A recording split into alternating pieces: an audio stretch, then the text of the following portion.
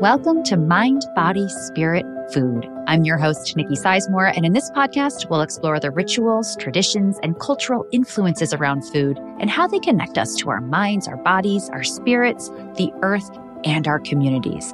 This is a space that's dedicated to bringing more presence, ease, and joy into the process of feeding ourselves. Let's dive in. Hello, and welcome back to the show. Today, I speak with Hetty McKinnon all about bringing excitement and flavor to winter vegetables. This is a really good one. Hetty is a Chinese-Australian cook and food writer. She's a James Beard Foundation finalist and is the author of 5 best-selling cookbooks, including her latest, Tender Heart, which I am completely obsessed with. She's also the editor and publisher of the food journal Peddler and is a regular contributor to New York Times Cooking, The Washington Post, Bon Appetit, Epicurious, and more. I love Hetty's work so much because it is just imbued with story and authenticity. Hetty describes how, for her, cooking is a channel to connection. It connects her to her family, to her Cantonese and Australian heritage, to the people she cooks and writes for, and also to those she's lost. She describes how food is a channel for remembering her father, who passed away when she was 15, and how she brings aspects of him onto the plate. We also talk about winter vegetables. And listen, I know that winter vegetables can seem tough or unruly to cook or even drab and boring, but Hetty is here to prove otherwise. She shares recipe ideas and cooking tips for making winter vegetables so utterly delicious. I mean, we're talking turnips, Brussels sprouts, cabbage, broccoli. If you think you know these vegetables, then think again. And just a warning, I think you're going to walk away hungry from this episode. I also think you're going to be so inspired to get into the kitchen. As always, if this episode resonates with you, please take a minute to rate it on your podcast app and share it with your friends. You can also subscribe to the Mind, Body, Spirit, Food newsletter, where I share weekly recipes, tips, and I dive deeper into some of these topics. For just $5 a month, you can become a paid subscriber that gives you access to the full recipe archive, other fun perks, and you fund this ad-free space. And I'm so grateful for you. All right, my friends, let's dive in. Welcome, Hetty. It is such a joy to meet you and to have you on the show. Hi, Nikki. It's a delight to be here with you. I'm going to start by asking you the first question that I ask all of my guests so that we can get to know you a little bit. What is your cultural background and how has that influenced your relationship to food? My cultural background is a huge part of who I am and the way I approach my career in food. So I am Chinese. Both my parents are from south of China. They immigrated to Australia when my mum was in her early 20s, my dad a little bit younger. They met and got married there, and then I was born in Sydney. So I grew up in a very traditional household, very, very traditionally Cantonese. We spoke Cantonese at home. We only ate Cantonese food, and it was a really huge part of our home life. But as soon as I left my front door, I had to be somebody else. You know, growing up in Sydney in the 80s, I mean, it was a multicultural school that I went to, but around us on our street, there were like 3 or 4 other Chinese families and we were all related. They were like, my aunt lived next door and my grandma lived on the corner. And it was still like it's a very different time to the way it is now, in that my mum still lives in that same house. So, I mean, I grew up just being surrounded by food. My mum just cooked all day long, really. And I didn't really understand why she was doing it or why always cooking. Like to me, to be honest, when I was young, it was a bit of an annoyance, like just always like so much food. Like she would start the day with like a big breakfast. And often it was different things for the 3 of us. I've got 2 siblings. I'm the youngest. And she would just be always like tailoring, food to make us happy. And yeah, to me, I was like, I remember when I was younger, I would just prefer a bowl of cereal because we never got to eat things like that or toast. Even if it was toast, it was something like, out of the ordinary, like, there would be like char siu with cheese and scallions or something like, not like what all my friends at school were eating. So it was just a huge part of my life. And it wasn't until I mean, really quite recently in the grand scheme of my lifetime that I've come to understand what food meant to her, what food means to immigrants in general when they go to a new place. Food is connection. Food is a way for them to stay connected with their homelands. And, you know, food is a way for them to express themselves, to express their love for their family, but just to express their creativity for some people that don't have other avenues. Like I grew up in a really different way to my mum, but my mum like came to Australia. She, you know, had to stop school when she was quite young, like when she was in her probably early teens, I think 13 or 14, she told me. And then her life was targeted and molded around getting out of China. And so it was a long route to get out of China and to go to a place where the family felt safe. So she missed out on education and a chance to explore who she is. So food became her way of exploring who she was when she came to Australia. So, you know, I've written a lot about this over the last few years because, you know, I guess it allows me to understand who she is and where my family comes from and who I am as a result of all of that. It's so fascinating that you said cooking for your mother is or was and probably still is her creative expression as well as her connection. And for me in my own life, while I am not an immigrant, it serves that focus for me as well. Cooking is my creative outlet. It's my artistry. I tend to think of that. And how much tighter I think I would hold on to that had I been uprooted and moved somewhere else where I felt maybe a little bit lost. I think that makes so much sense. And it's fascinating that now your work, let's explore that a little bit. You kind of resisted this a little bit as a kid. How did you come about to maybe embracing the foods that you grew up with or also writing about food, making food your career? I mean, honestly, Nikki, this is not what I had envisioned for myself, maybe even if you said 15 years ago. This all came about really by accident. We lived in London for a little while, my husband and I, and we had my first child there, my daughter. And then we moved back home because I really felt a calling to being closer to my mom, like since I had children and I just wanted help and I just wanted her present around me. And so going back to Sydney, I had 2 more kids. And then after that, after the birth of my 3rd child, I thought, actually, I don't really want to go back to what I used to do, which was in PR, working in an office, long late nights. And I thought we lived in Sydney and lived in this beautiful neighborhood. And it's like, I want to do something that keeps me rooted to my community. And really there was no business plan. There was not really even that much thought, actually. No precedent was really set for me. I basically thought, well, I love cooking. I love making salads. I love making, you know, like really tasty vegetarian food. So why don't I make that and like share it with the community, like put it in boxes. And so I started like this salad delivery business without much forethought. But during that business, you know, there was just so many personal things, these kind of, I guess, personal epiphanies that happened for me. Firstly, my mum came and kind of cooked alongside me unofficially. I worked from my home kitchen. So my mum came on the pretense of babysitting my youngest, who was about 1 at the time.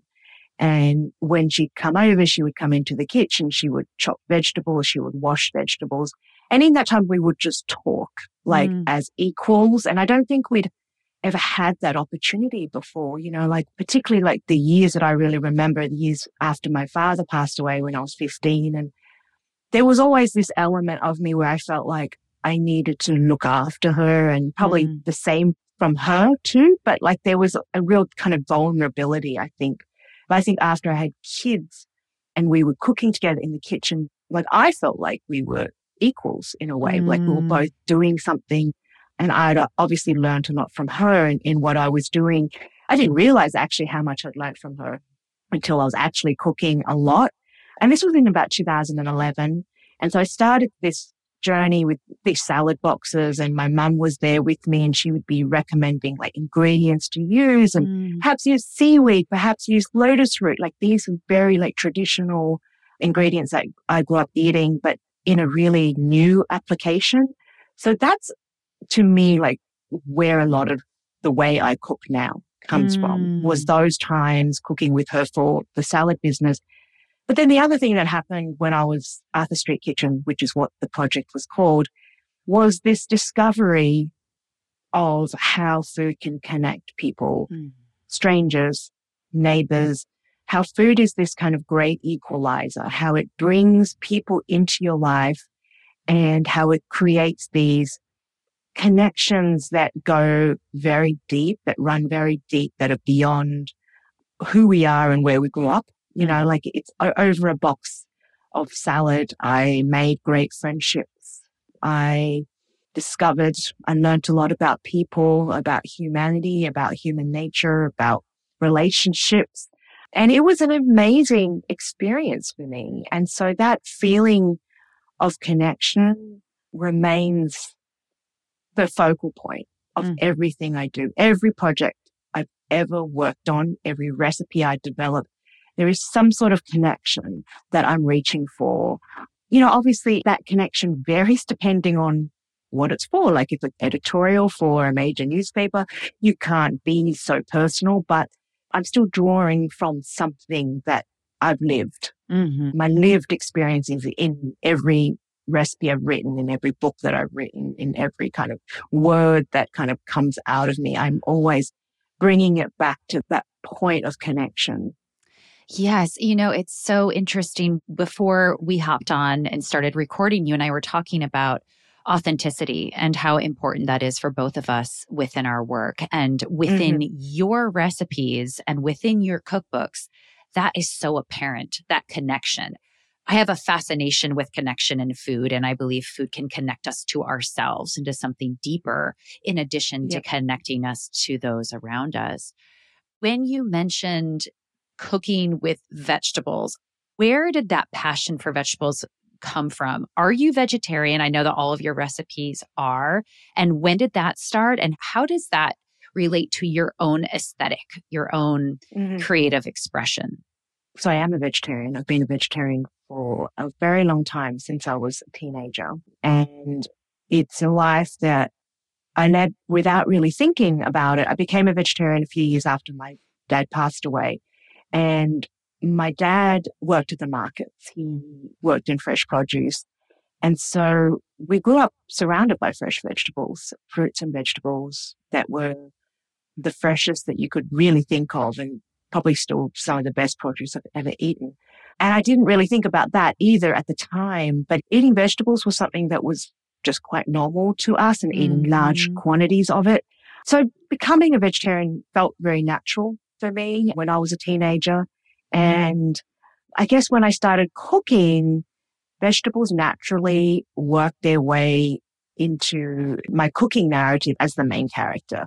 You know, they were my inspiration, my muse for everything I came up with. It would start with a vegetable. And how can I build this out into a story? Every recipe felt like a story to me. Where is this taking me? What part of my lived experiences am I bringing? Which place that I've traveled, which person that I've met, which conversation that I've had. So vegetables really have always been at the center of all of that since I've been cooking professionally, really since my salad business. And I really didn't understand where that passion came from until I actually was working on Tender Heart, which is my latest book. And it didn't start off as the book that it ended up being. It started out as purely, I want to write about vegetables because they're light and they're fun and they're this and that. And then it ended up being an exploration of loss and grief and using vegetables as a way, as a channel to remember my father who had passed away when I was 15. And for most of my adult life, I've been too afraid to really tap into those memories, to really allow myself to think about him because it still hurt. And it was really actually very hard for me to really think about him because I felt like my memories weren't valid because I was so young when he died. So vegetables gave me a different way of thinking about him, in a really joyous way, to think about or the life that he lived rather than what subsequently happened. So, I'm deeply grateful for the experience of being able to write that book, to be able to write it the way I did, and to be able to find my father again in that book. Yeah, it's a really meaningful book for me. It is a very meaningful book for everyone who picks it up. I can tell you that firsthand. And it does allow us, it grants readers the opportunity to look at grief and its connection to food in a very safe, beautiful, and joyous way. And those things might not sound like they match up, but they absolutely do. And it's so beautiful. And I want to get into the recipes. We're going to talk about winter vegetables, but I do want to read one quote from the book. You say, "In life and death, food is a source of immeasurable comfort. It is a symbol of care for the life lost and a balm for the soul that lives on. And for those of us who survive and thrive, food is a legacy, a way to stay connected to loved ones, past and present." This resonates so much, especially right now. We're heading into the holiday season. And I think of my own relationship with my grandmother and how so many of the dishes this time of year, only this time of year, directly connect me to her. Even just the smell of the roast in the oven that my mom now makes, it brings me right back to my grandmother's kitchen. Are there any dishes that do that for you and your father? Any specific dishes? There are a few things. My dad didn't really cook. Obviously, my mum was the main cook in the family. He's the one that brought home the produce and she would go forth and create. But there is one dish that my dad would always make when my mum was sick and, she'd have a cold or something. She wasn't able to cook. And it was a very rare occasion, but he would always make salmon scrambled eggs. So it'd be like scrambled eggs with tinned salmon. And I remember when I would smell that coming from the kitchen around dinner time, I would be going, oh, mum must be sick. She can't cook tonight. So that's one dish. And so in Tender Heart, obviously I don't eat salmon anymore. So I've made a seaweed scramble that is an homage to that memory, even though it doesn't taste exactly the same. But there are things like my dad, and I write about this in the introduction of the book a little bit. My dad really was, I see him as the person that introduced me to a lot of the Western foods that I now love, like cheese. My mum never bought those foods and didn't really understand them herself. So when I wanted to try things, my dad would be the person who would bring home cheese if I asked. I remember my sister at one point, she liked orange juice. So every day he'd bring home a whole carton of orange juice. He was one of those people. And then after school snack was like an official meal in our house. And my dad would look after that as his job. But it was not food that he really cooked. It would be like meat pies. I mean, this is Australia, so it would be like meat pies and sausage rolls and like apple turnovers, like from the local bakery.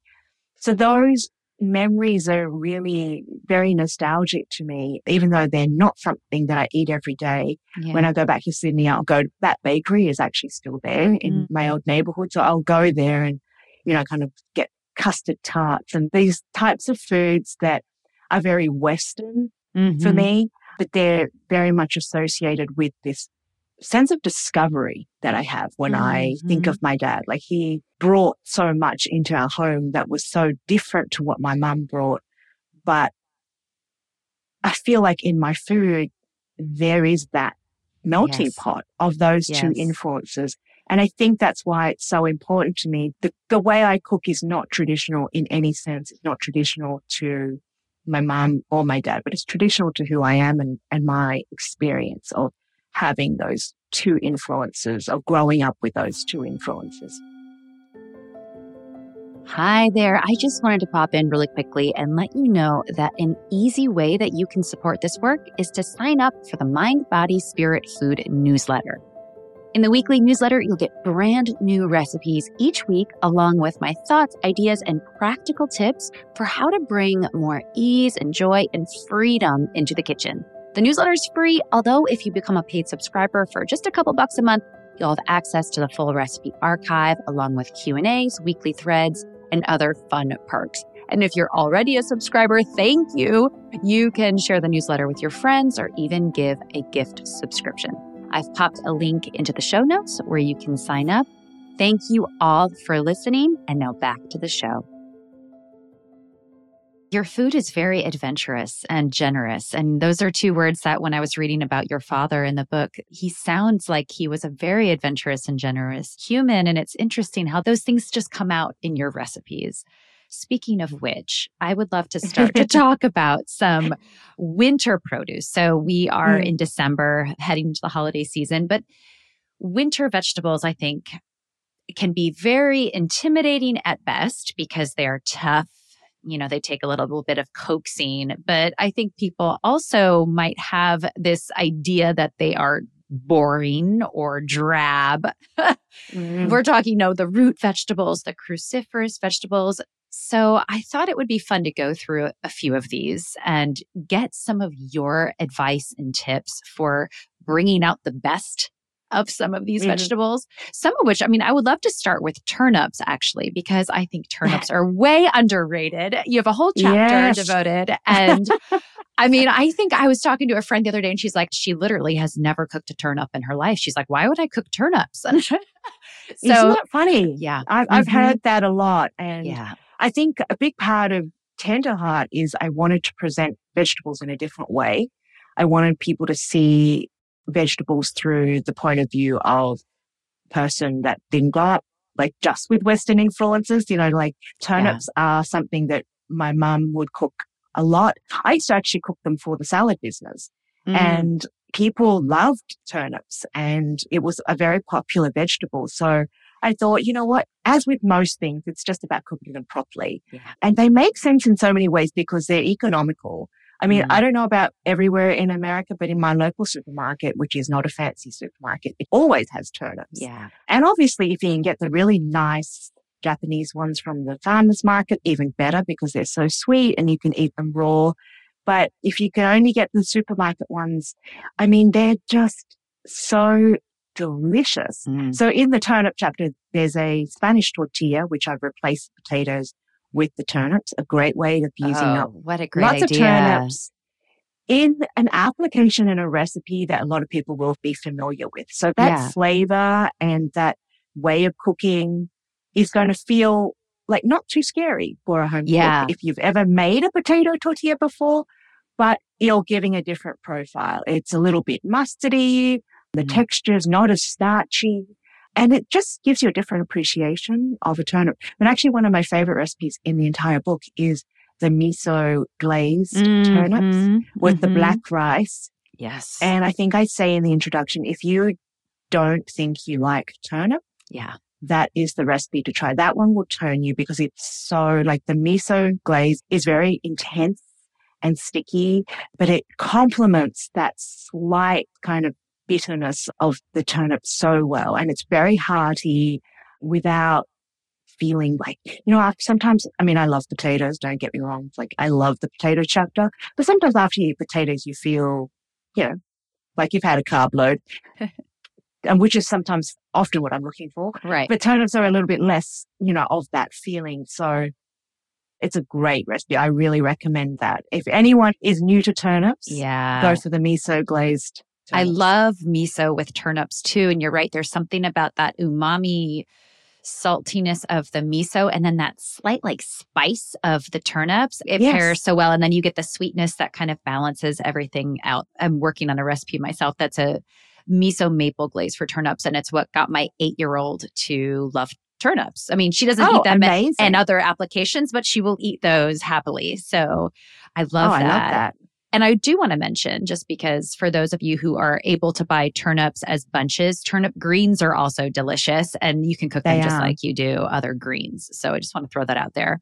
Exactly. And there's actually a recipe in the turnip chapter which uses a whole bunch of turnips.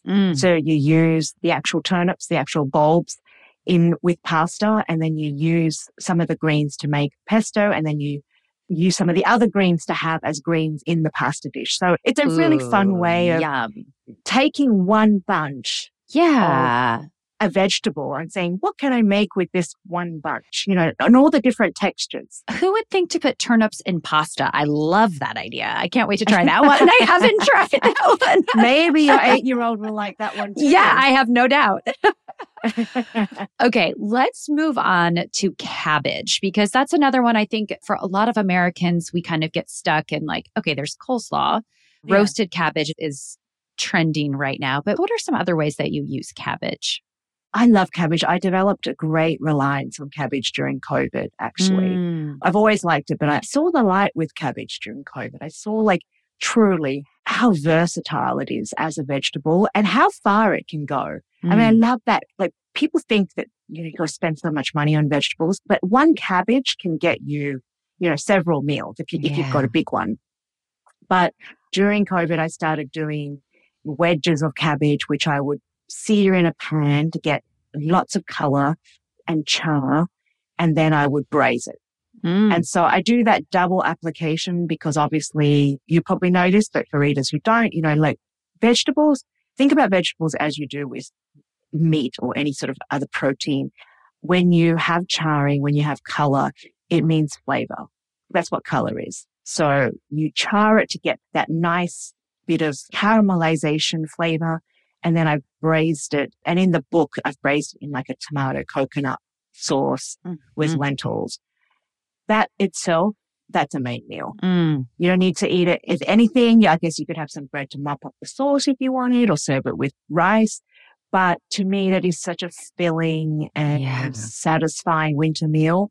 There's also a carbonara-ish where I've used cabbage as the base of a carbonara. And I know everyone's going to think, oh, no, that sounds like awful appropriation.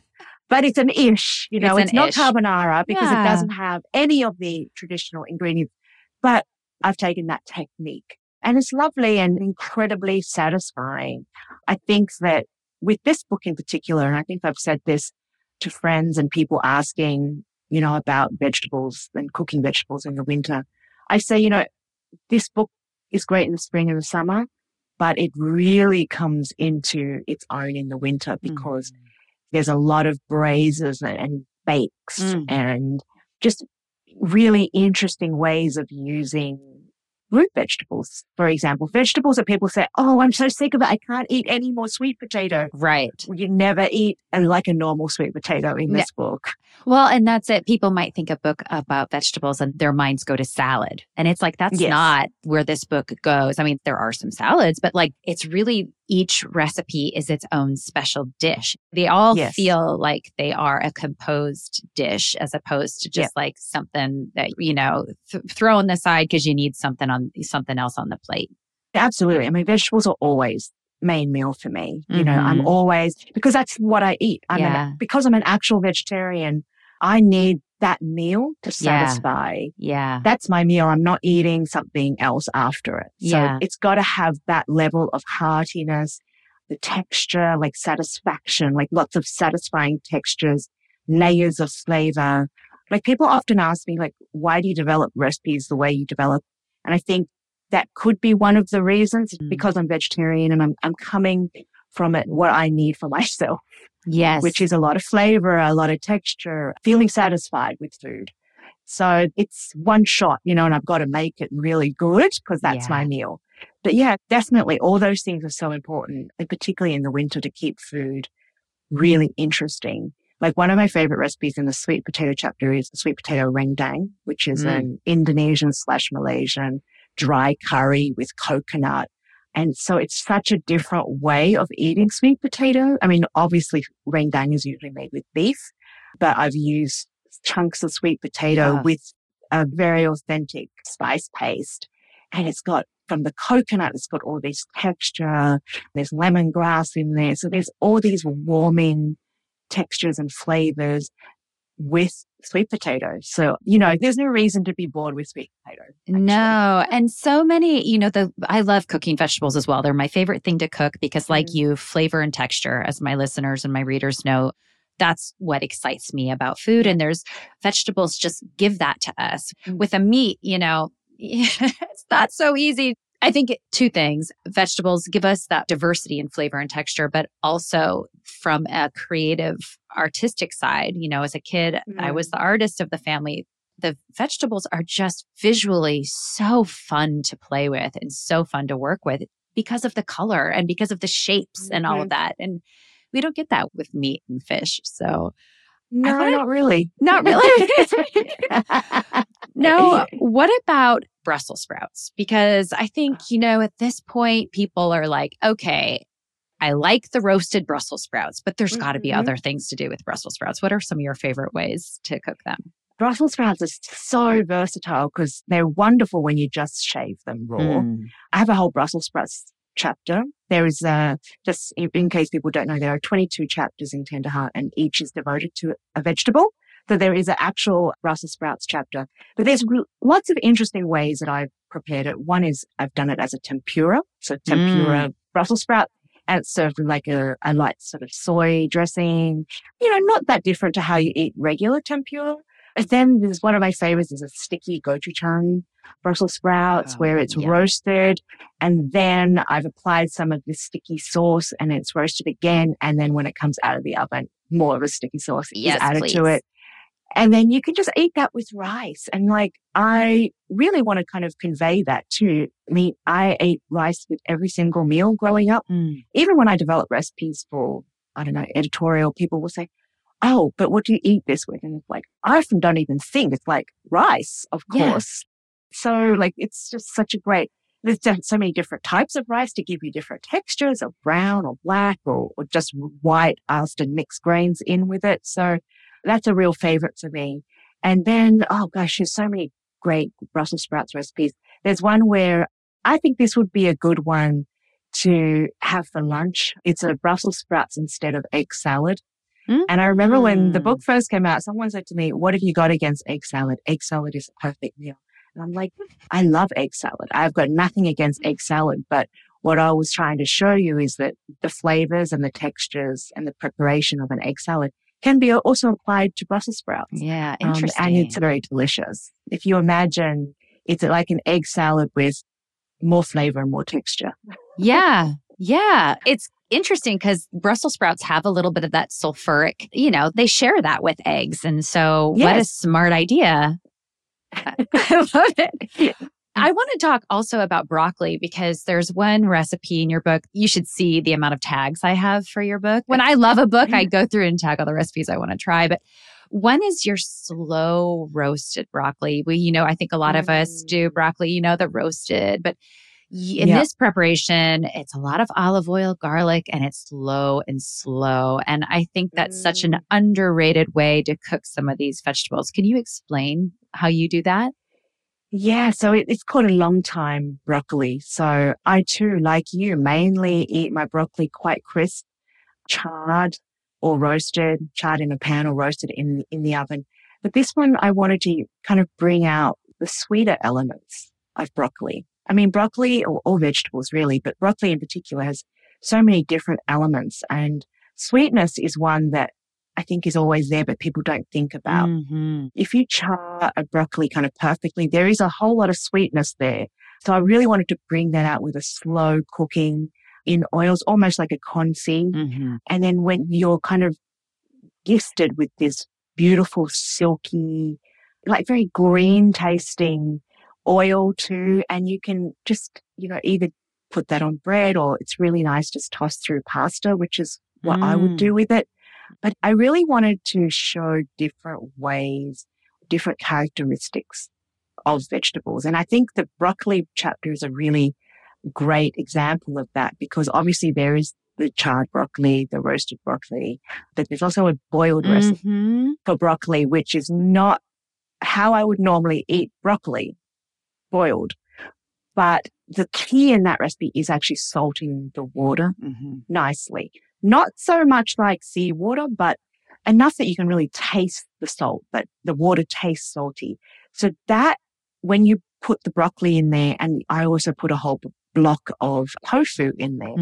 And what that boiling, that salty boil does is it makes the tofu almost draws out the bland water that's in the tofu and reinfuses it with this kind of more salty water. It also makes the tofu really bouncy. It just creates a really different texture. And then with the broccoli, it infuses it with saltiness, which in part also brings out the sweetness of it. And it's just a really lovely, clean, dish that shows how versatile broccoli can be. It can be all these things. It can have all these different textures, and it's a really everyday vegetable. Yeah. To me, broccoli is not seasonal. I will eat it all year round. It's very available all the time from any supermarket or any grocery store you're going to walk into. You're going to be able to find broccoli. So I love giving people those simple ways of incorporating vegetables in their everyday life without feeling like, oh, it's not in season. I'm not allowed to eat it. Which I think is a lot of how people feel about vegetables sometimes because of the way it's portrayed in media. Yeah. You know, it's seasonal. You cannot eat a tomato in the winter and you can't eat Brussels sprouts in the summer, and all these kind of rules around vegetable eating that I don't think exist with meat. Well, that's it. And there's also like this moralizing around the choices of what vegetables you buy. And we just need to let all of that go. Like, buy the vegetables that you and your family want to eat and that feel good and that are within the budget that you have, and let the rest of it go. And I love that you mentioned boiling broccoli, because actually boiling broccoli in heavily salted water is what also got my kids to love broccoli, because it turns really tender. When they were younger, the charred flavor that we love, you know, as adults, it was too much for them. But you're right. When you boil it and it's tender and it's fully seasoned, there's a sweetness to it.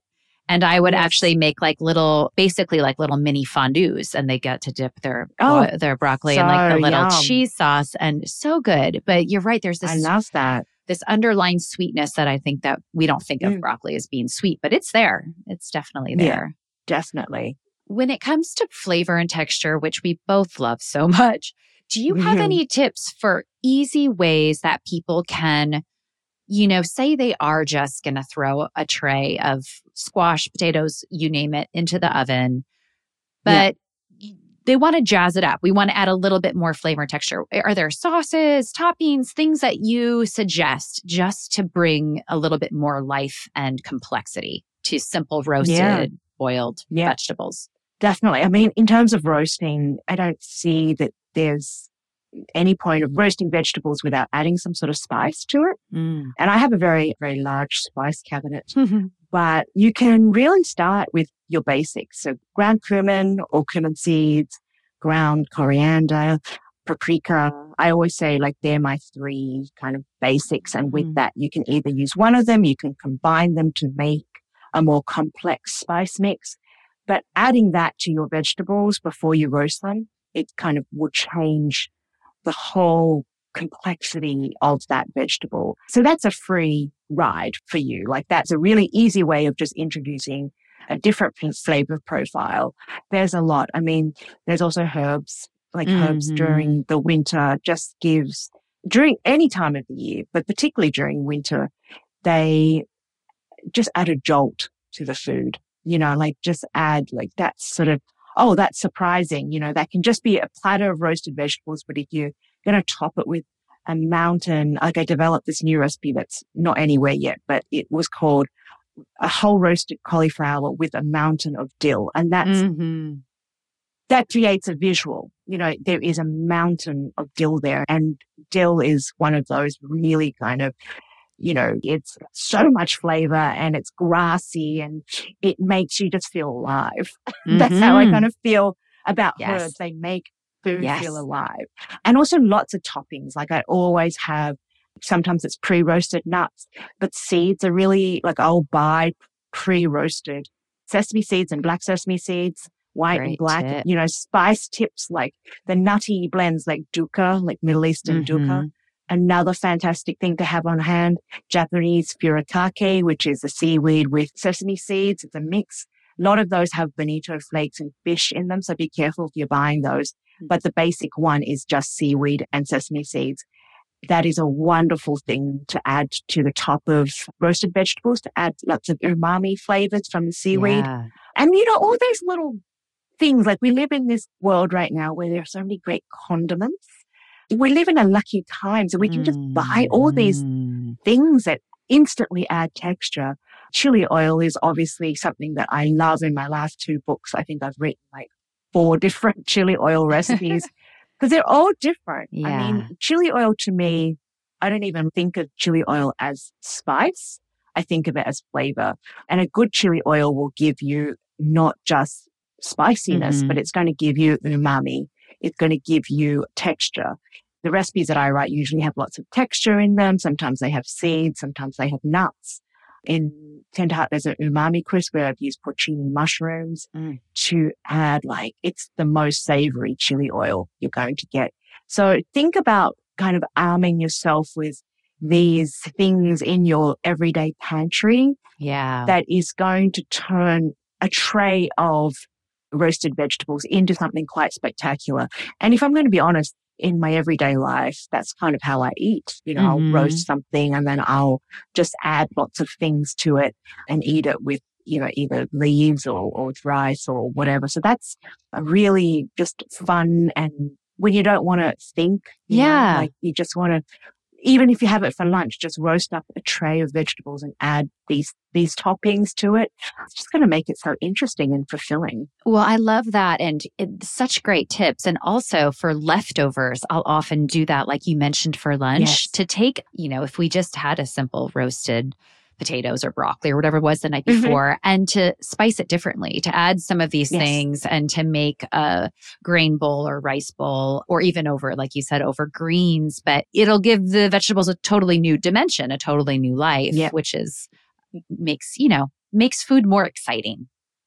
Yeah. I always say you can have leftover vegetables in the fridge, and sometimes they become, particularly something like a potato, you can get, it's not great from the fridge.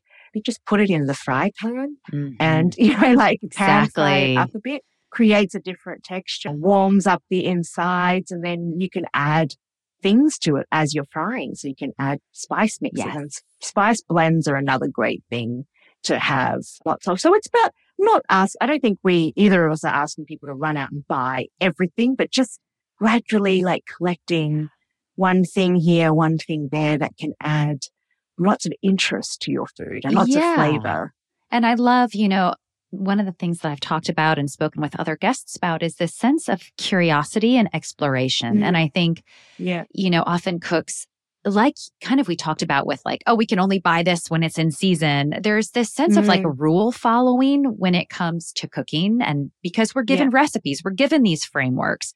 But I see recipes as just this structure. It's just kind of like the framework, but you get to fill it in with whatever feels right to you and whatever sounds delicious to you. So don't be afraid to explore. Don't be afraid to experiment.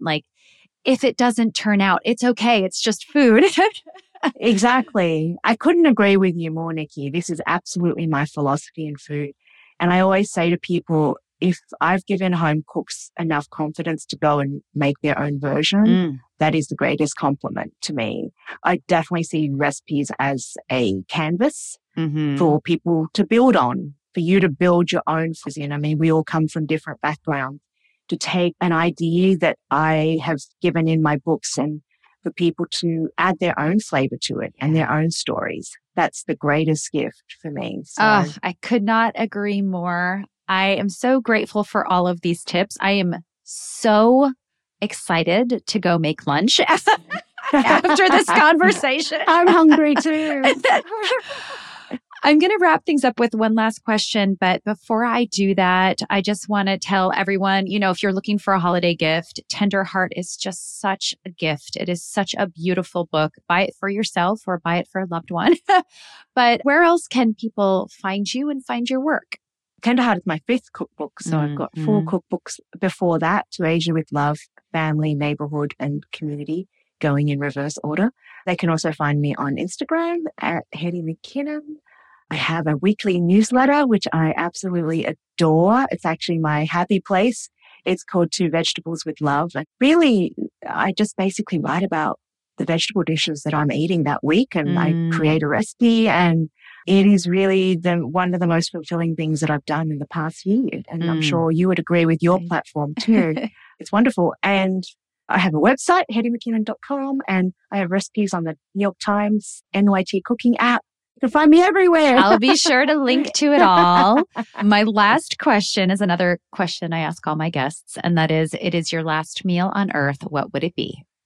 Oh, I love this question. It's so hard to answer, and I probably always answer it differently. But Mm-hmm. today I'm going to say ginger fried rice because it is the dish that my mum used to make me when I would come home in my first days of being a rebel, or, coming home from drinking or feeling a little ill. And I was thinking, because my mum was super strict, so I would be always scared that she was going to get mad at me. But instead, she would say, just sheepishly, are you feeling sick? I'll go make you some ginger fried rice. Oh. So, and it's also the first meal that she would make me after I had my kids. She would bring ginger fried rice to the hospital.